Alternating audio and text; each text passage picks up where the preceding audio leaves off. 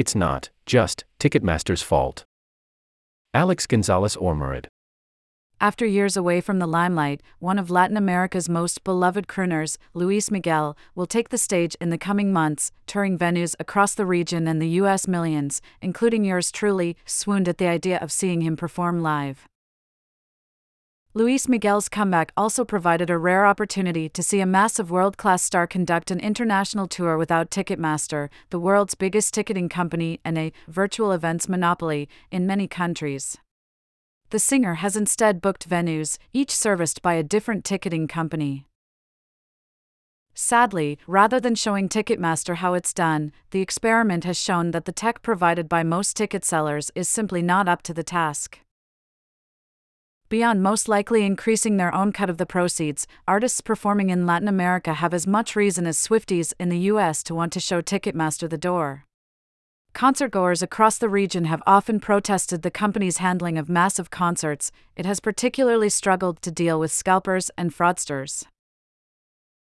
A particularly bad example is from late last year, when reggaeton superstar Bad Bunny performed to a partially empty stadium in Mexico City, while thousands of ticket holders crowded outside, unable to get in. An official investigation concluded that the problem had been the enormous amount of cloned tickets, convincing copies of real tickets with working barcodes. People with a genuine ticket would have been unable to enter the venue if they turned up after its cloned version had already been scanned. There's no denying that fraud in Mexico is a particularly hard issue to solve, but it also seems like this should be a priority for a company chiefly concerned with providing ticketing services for live events. Now, months after Ticketmaster reimbursed 2,155 customers for a total amount of 18 million pesos, around $1 million, to avoid a hefty fine, Luis Miguel's ticket vendors seem to be facing the same pitfalls. When tickets for the Luis Miguel Tour 2023 went on sale, fans were stuck in a digital queue for hours, on websites that reportedly failed at multiple points. Meanwhile, scalpers flooded the ticketing system and offered tickets at 7 times the original price on reselling sites.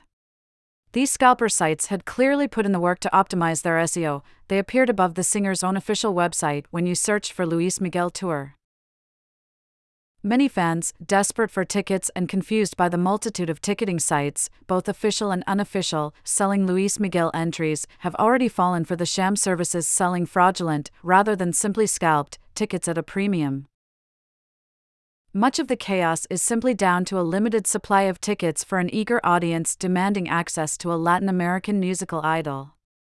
But it will likely not assuage the ire of fans against ticketing services that seem increasingly unable to solve a massive problem, even as they promise to provide, according to one Luis Miguel affiliated service, the easiest and safest way to buy tickets. This essay was originally published in our Latin America newsletter. You can subscribe here.